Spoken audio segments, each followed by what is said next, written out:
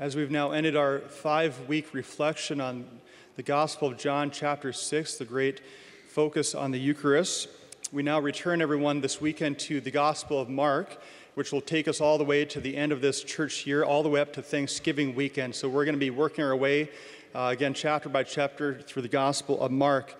This weekend, there's an interesting theme that can be found throughout all three readings, the first reading, the second reading, and even the Gospel. And the theme can be summed up in one word: law. How exciting, right? But that's the theme found in all three readings, the law. Now, we need to acknowledge that for us as Americans, we have a rather unique and complex relationship with our perception of the law. Let me explain. On one hand, we are a freedom-loving people, rightly so. We don't like laws. In fact, this country was founded on a great act of rebellion against the law, against kings and queens in a monarchy. Again, rightly so. I'd much rather be an American than to be British. Don't get me wrong. But we must admit that as Americans, we are oftentimes very suspicious of the law, and we need to acknowledge that. On the other hand, and this is where it gets a bit complex, we also are obsessed with the law. We are a very litigious people, right? Think of the obsession with novels on the law, TV shows on the law, driving down the interstate, billboards with lawyer after lawyer after lawyer. And by the way, if I offend you because you're a lawyer, one lawyer said to me last night that you have thick skin. You have thick skin, so that's good to know. He spoke for all of you. But even think of this. How often do we make threats of, "You'll be hearing from my lawyer"? Hopefully we don't hear that very often. Or we make threats of, "I will sue you." The point is this, everyone. For being this anti-law type society, we also are a very legally minded society. The point then would be further, we kind of have a hate-love, love-hate relationship with anything that smacks of legalism. Now, even in things of faith,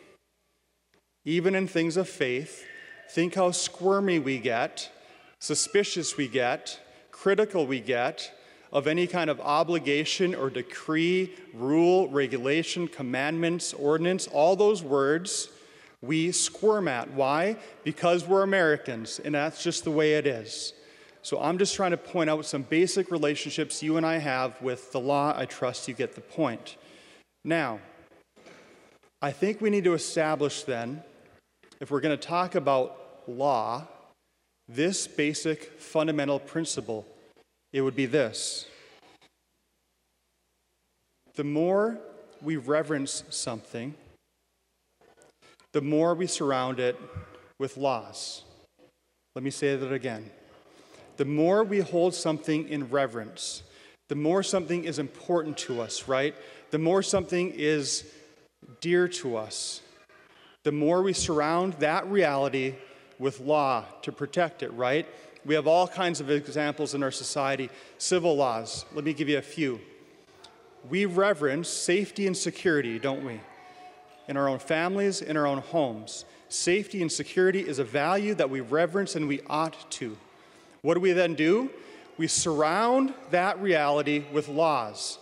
Laws against violence, traffic laws, laws against trespassing and theft. Why? To protect the value of safety and security. Good. Some of us like sports. What are sports filled with? Laws, rules, regulations. Why? To protect the integrity of the game. Because we honor hard work. We honor those types of things in fair play. So what do we do in the world of sports? We protect the sport with law. We also value health care, don't we? We value medicine. We value education. We value all sorts of things. And what do we surround those things with? Laws to protect the integrity of those realities. So, I think it's important for us, as Americans even, to ask ourselves this personal question. What is my perception of the law? Am I suspicious of it by nature, or do I see the important principle of laws there to protect something we revere? Okay, let's shift gears now. Not as Americans, but as Catholics, as disciples of Jesus, what do we reverence? Let me go through a couple for us. First and foremost, everyone, what we reverence the most is a relationship with God.